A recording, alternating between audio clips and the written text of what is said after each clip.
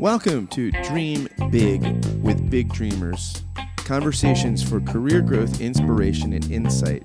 Hosted by Donna Serdula and yours truly, Scott Jones. Here are the inspiring stories that shape the careers of top executives, entrepreneurs, and professionals. These empowering discussions offer guidance and advice as you advance in your career. It's time to dream big. Welcome to Dream Big with Big Dreamers, conversations for career growth, inspiration, and insight. Hear the inspiring stories that shape the careers of top executives, entrepreneurs, and professionals. These empowering discussions offer guidance and advice as you advance in your career. It's time to dream big. Hey there, Scott. How you doing? I am hanging in there. I'm like you. I am snowed in. Snowed in. It's crazy. You know, talking about it, like snowed in used to be like you'd actually would stay home, but now everybody is working from home. But I look at my career, and I've almost always worked from home. Did you work from home, Scott, or did you actually go in somewhere? Yeah, I mean, mostly I've worked from home a lot. I mean, there's been times where I've had offices, but usually it was in the context of religious nonprofits and stuff, so I could work from home. I mean, it wasn't, it was normally, yeah. I mean, that has not changed all that much for me. It hasn't changed a lot for me either, but for a lot of people, this pandemic has really ushered in a state of disruption with, the workplace and where we work. And, our guest today, he had cited the book, The Outsiders. Now, I'm not talking about the one about the Gracers and the Socialists. Although I have to say, I did read that one. But Outsiders by William Thorndike. And it explores unconventional CEOs and their blueprint for success. And really, I think when you look at that book, it's all about leaders thinking differently and different strategies that they put in place and the ability to innovate and accept this disruption. Yeah, So, very true. And hi, and it's good to be with you all today. I unlike the two of you, I'm very used to being in an office from 7 till 6 in the afternoon. And so quite a big change. And yet we've gotten through it, and in some cases are better served because of what we're able to do now from just better connectivity, leveraging each other's capabilities. We all know what each other's pets are and who they look like and what they sound like. And isn't it? I almost feel like working from home has really humanized us as a workplace. But before we get into that, Nelson, I want to introduce you properly. Okay. So our guest today is Nelson Squires. Nelson Squires is the EVP and GM for Wesco's global electrical and electronic solutions business. He's been with Wesco for 5 years and joined to lead the Canadian business. He currently resides in Pittsburgh with his family. Now, I don't know if many people, Nelson, know this about you internally at your company, but you started your career the United States Army, and you spent 4 years there. You were an operations officer. You were responsible for planning, training, and deployment for a 720-man infantry battalion. And you were noticed and fast-tracked, and you had accelerated promotions. You were an Army captain, and you earned the Army Commendation Medal. How did that imbue this career that you have today? Because you didn't just end up at Wesco. I mean, you spent 26 years at Air Products. You had a full career there, and then you changed direction, changed everything.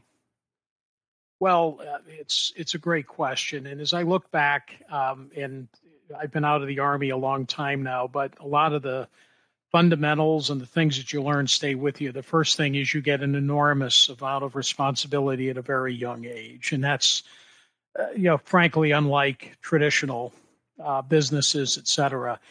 Put in charge of people, millions of dollars of government assets, the safety and well-being of people, and it brings about a level of responsibility and a level of I almost think commitment. it forces you to grow up really It sure fast. does. It sure does. And that, I think, was the one thing that I noticed when I got out of the service and joined a company, is I felt in a good way 10 years older than the people I was working with, my peers. And it was because of the gravitas of the work and responsibilities that we had. And two things stay with me. One is good planning never goes out of style. And so in the military, you must plan. It's part of how you operate.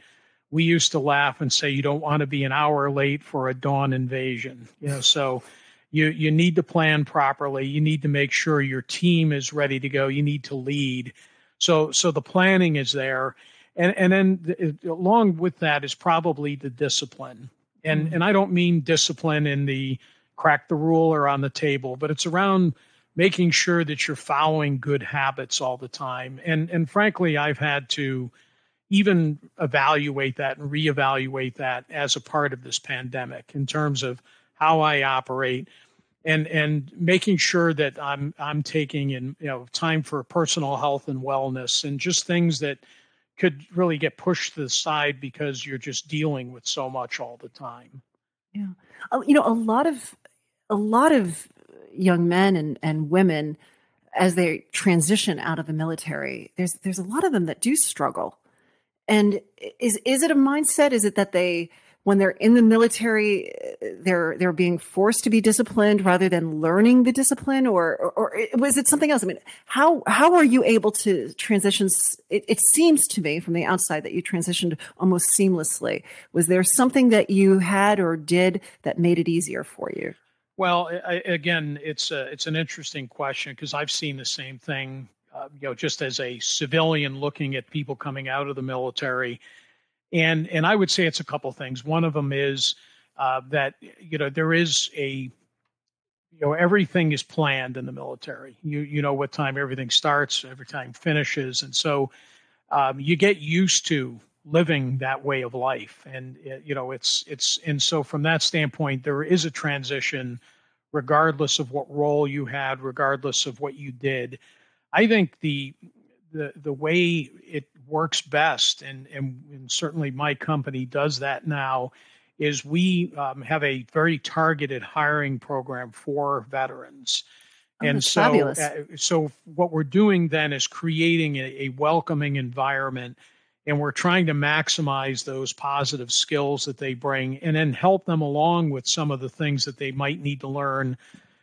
Different group dynamics, different ways of doing things, and frankly, not everything being regimented, 24 hours a day. Yeah. Well, that's fabulous to hear, because I think more companies need to have that type of a program in place to help, because there is a struggle right now. So hats off to you guys for doing that. Thank you. So you went from the Army, you were at Air Products for 26 years. But here's the thing.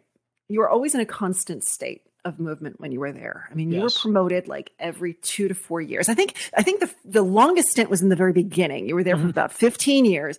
But then after that, you were constantly given promotions and you were moving and taking on more enhanced responsibility. How is it that you didn't stagnate? Like, how is it that what was your philosophy that kept you there, but also kept you in a state of movement? It's, again, a great question. And the way I would talk about that or answer that is I first of all, never, I always kept my head down and dove into the deep end of the pool in every role I had. I never wanted to come off as someone that was looking for their next job, let alone their next job, whether it was inside or outside of the company. So for me, it was about really learning quickly and trying to make a difference as soon as possible. And when I joined the company, I looked around the office that I had been assigned to and sized up all of the salespeople, all of my peers that were in there. And frankly, was very easy and very quickly I found the one person who was clearly above the rest, the best rep that we had. And I knocked on her door one day and said, would you mind if I kind of shadow you for a while? I know I've got this training program going on, but you seem to really know what you're doing. And I, listen to you, how you're dealing with customers and et cetera. And it'd be great to shadow you and learn from you. And so I did that with her for the better part of a year. And to this day, that was 32 years ago. She and I are still, friendly and catch up now and then, gone in different directions in our careers, et cetera. I'd call that the first thing that I did. Then beyond that, and I did that with every role, I'd look for people that, you could emulate, good habits and frankly, some bad habits that you just wanted to make sure you avoided out there. The other part of it too was then, as much as good companies and most companies have development plans for people, you still have to toot your own horn or at least get out of your own way occasionally. And so as I looked around the company, I would see roles that I was interested in. And I would start talking to the people in those roles, not in a threatening way, like I'm coming after your job, but more around, how'd you get this job? What's challenging to you? What do you like about it? What you don't like about it? And then try to plant seeds there and in the management team around wanting to do something. An example of this was the thing that really put me on the map at Air Products was taking over a global relationship for one of our biggest customers. And they did not look at me as an option. I had not been with the company that long. I'd only been around a year and a half. And this was something that they would typically give to someone with 5 to 10 plus years of experience. And I literally went in and said, I really want this job. I will give it my all. And if I don't work out, fire me.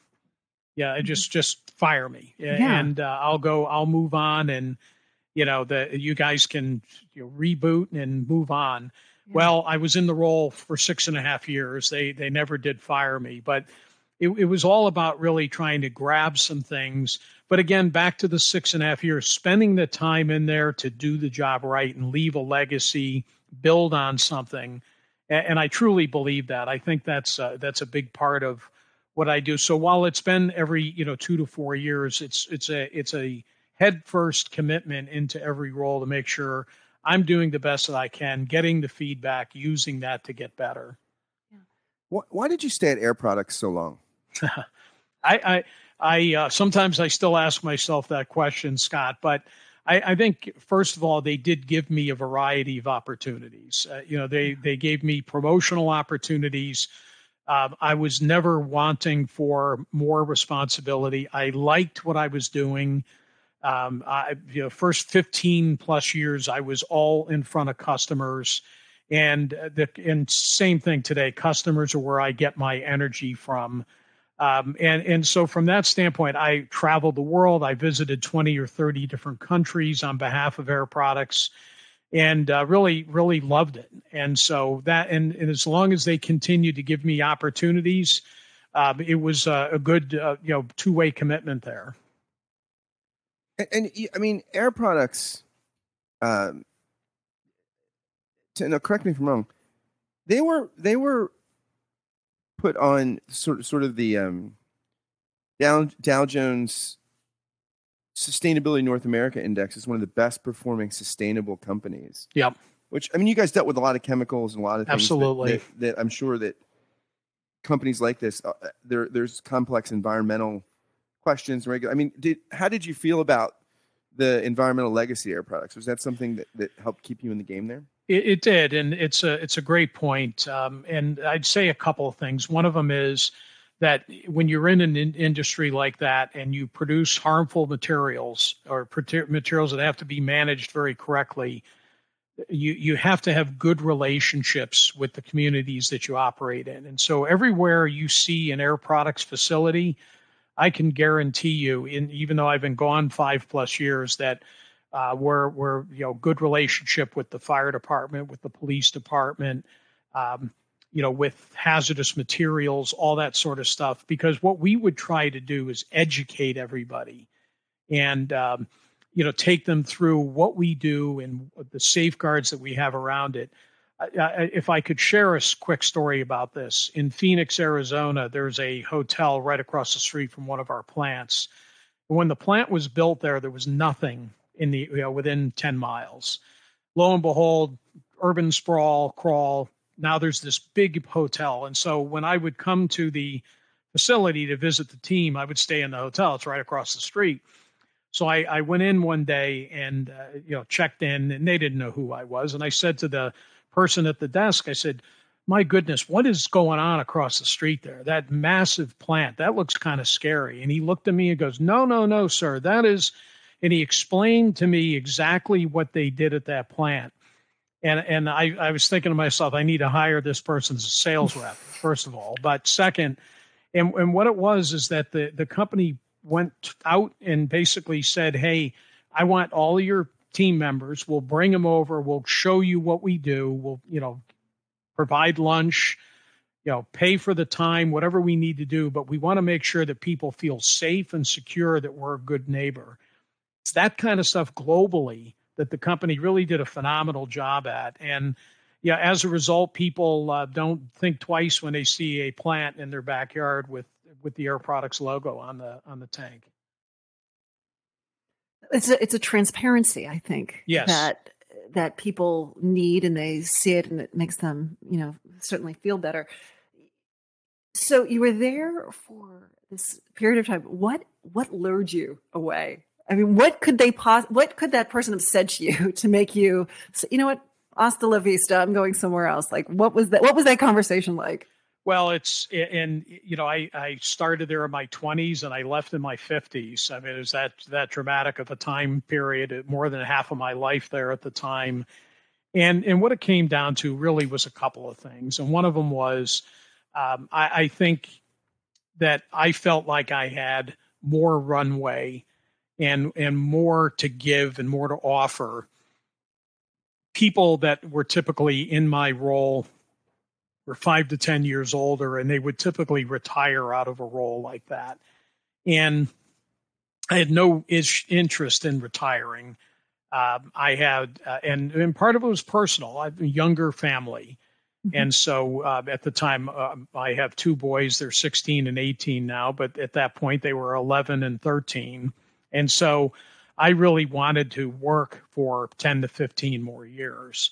And so that kind of drove the decision for me. And so I started looking around and, tried to improve my, profile from an outside perspective, all the things that you never think about updating a resume or a CV.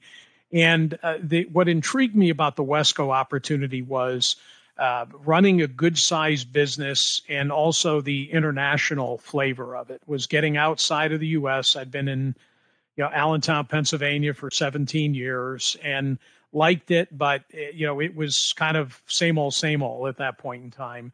And what this offered me was a completely new landscape, a new country, a new industry, new. And so it appealed to me. And the other good news there is that I really, as I met other people on the management team, I really felt a strong comfort level and a good fit with the organization.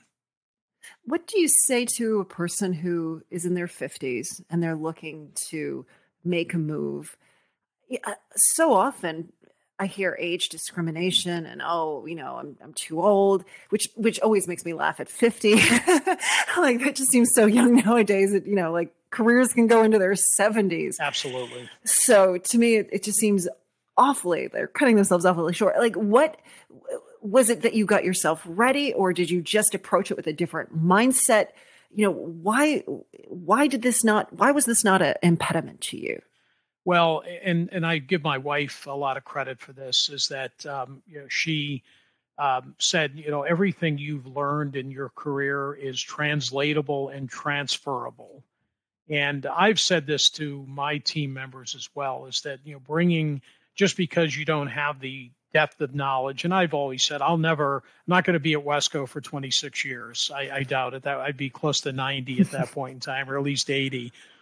So it's really more about the skills and the background you bring. So even drawing back to what I had learned in the Army and, as a field sales rep and managing a global account relationship, managing people, managing investors and investor relations, it all paid off. And there were learnings that I could take with me.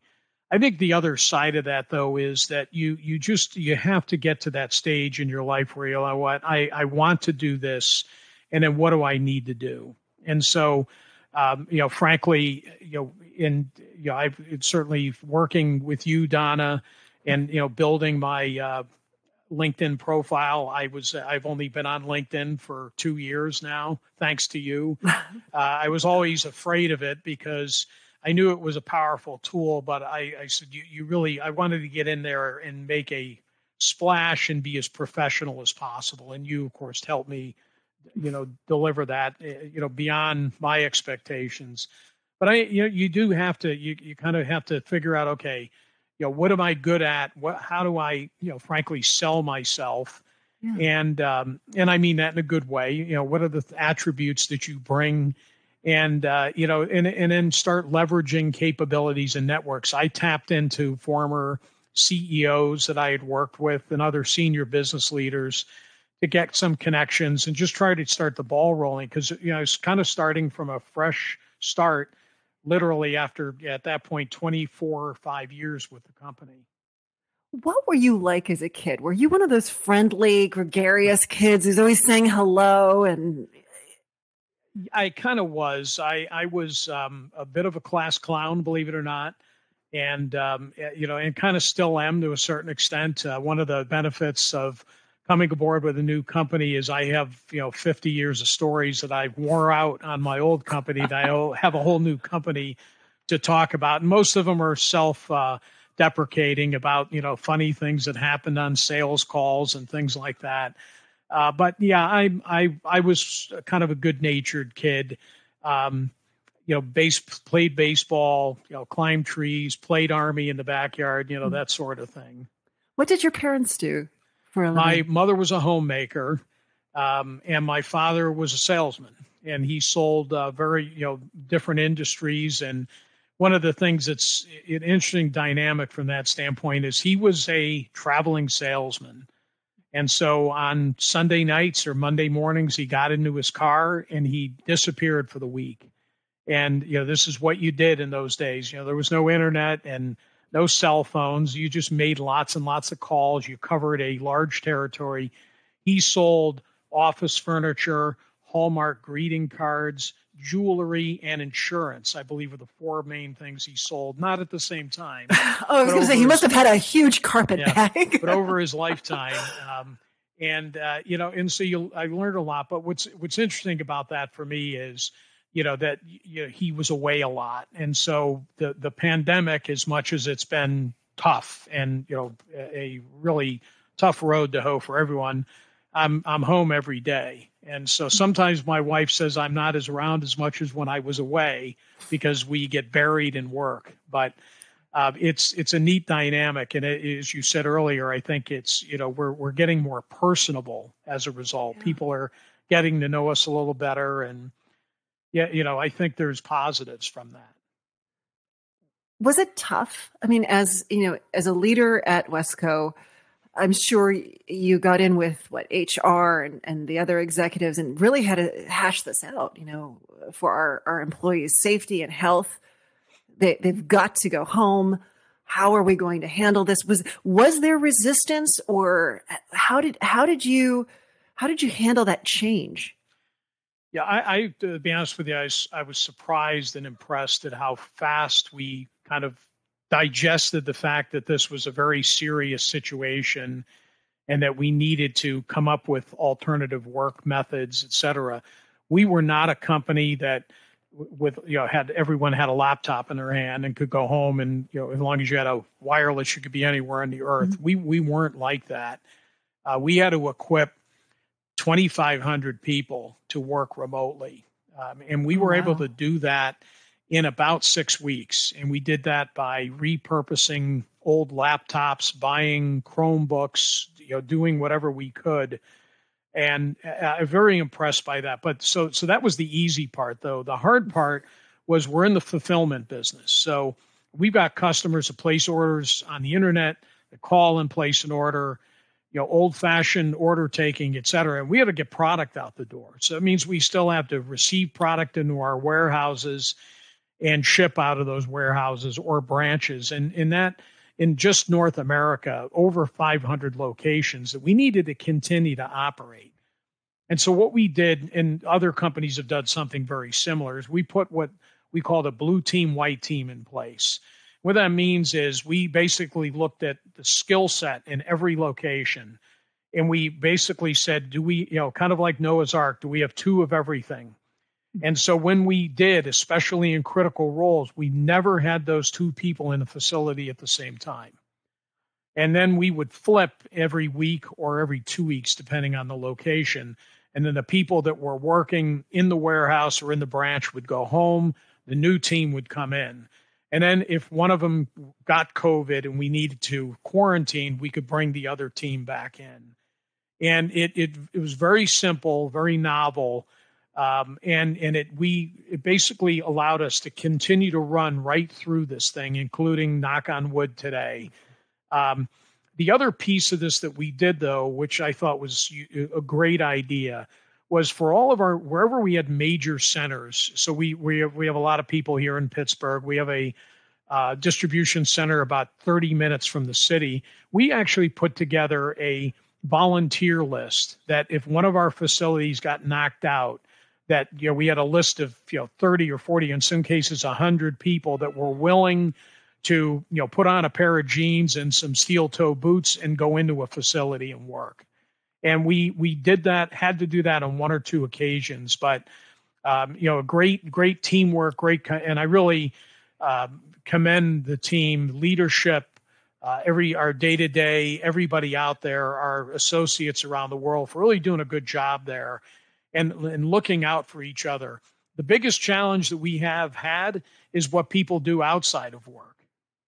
And so, we've even tried to coach people to, keep the Super Bowl parties, to just, the family, trying our best to, persevere through it. But the team did a remarkable job that within 2 weeks, we had completely transformed the way we worked.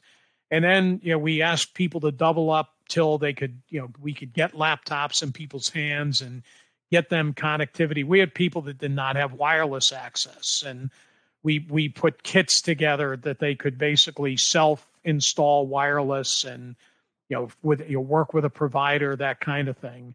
But, very unique situation, as we all know. And, I think we come out of it, we're all a little tired. We're all a little stir crazy, but we're better off, I think, because of what we've learned through this. What do you think will be transferable? I wonder what kind of practices people will retain after the pandemic that we're doing now. Like, are people going to still work from home? Are we going to do, I wonder how many things are going to be, because oftentimes it's only in crisis or disruption. No question. That you really look to new practices and ideas. So, what do you think is going to, like in your own sphere, what do you think is going to be carried over in post-pandemic life?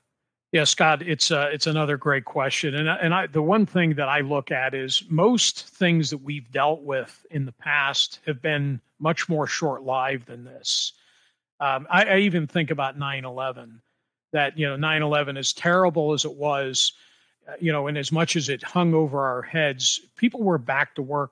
They were on airplanes within 2-3 weeks. It kind of, here we go. I remember being the only person on an airplane about 3 weeks after 9/11. So I think the fact that this has lasted longer will actually burn in some changes. But directly to answer your question, I see two things. The first one is the amount of travel that we felt like we needed to do to just take care of business. Myself, 3 weeks out of every month on the road. Gold cards from 5 different airlines, and just hundreds, if not thousands, of trips over my lifetime. We don't need to go to all these places as often as we did, and so and my brother-in-law happens to be a pilot. So sorry, but I don't see us getting back on airplanes from a business standpoint to the level that we once did. I think that will, for a long period of time, stay down. The other one is there's no question now that we've all got to embrace hybrid work arrangements. The fact that it works and the fact that we've been able to sustain the business, I think we will come into a world, and I'll use my company as an example. We're not going to invest in offices or bubbles around cubicles. And, there were people wanting to come in and put up plyglass and all this other stuff. We're going to rotate people in and out. And I see a scenario where, I'm in the office 3 days a week. We do meetings on those 3 days. The other 2 days working from home. Maybe it flips another week to the exact opposite. But basically trying to we got to get people back together. So when we can do that safely, we've got to do that. We need that camaraderie. We need that human feeling and closeness that everyone, I think, is missing. But I actually see us able to do that. No one's going to look at someone cross-eyed when they say, "Hey, is it possible for me to work from home?" Because that's kind of what used to happen. And unless frankly, it's a leading-edge, modern, digitized company. The old world industrials, just as I started the session with you all, if your boss walks by at 7:30 or 7:45 in the morning and you're not in your office, that's noted. Yeah. And so that world, I think, is gone away now. And I think, we will actually be more efficient as a result. Oh, absolutely. And I think it's a long time coming. Yeah. I agree. I think we needed this level of, something happening to force it to take place. But I think we're going to see that people, it is so nice, to have a small commute, not to have to get into the car, to be able to do a little bit more at home. I think it really is going to become a blessing.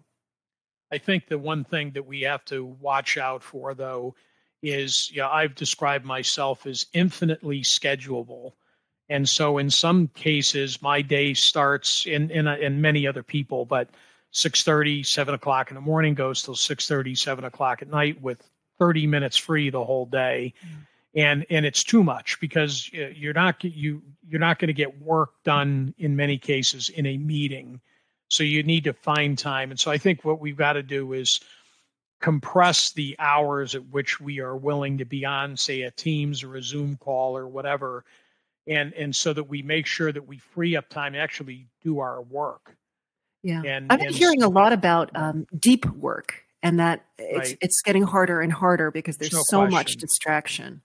And I think, I've read so many articles about people literally feeling burnt out because now all of a sudden they're in meetings 14 hours a day. And so the one nice thing about sitting in your car in traffic was you could listen to the radio. If you wanted to listen to a podcast, full disclosure, I typically slept on every flight I ever flew on. And so, that sometimes worked against me when I tried to go to bed that night. But I the seats are so small, I would just sleep on airplanes. So I kind of miss that, to be honest with you. So. Do you have a core philosophy or a key to success that you wish more people knew or realized?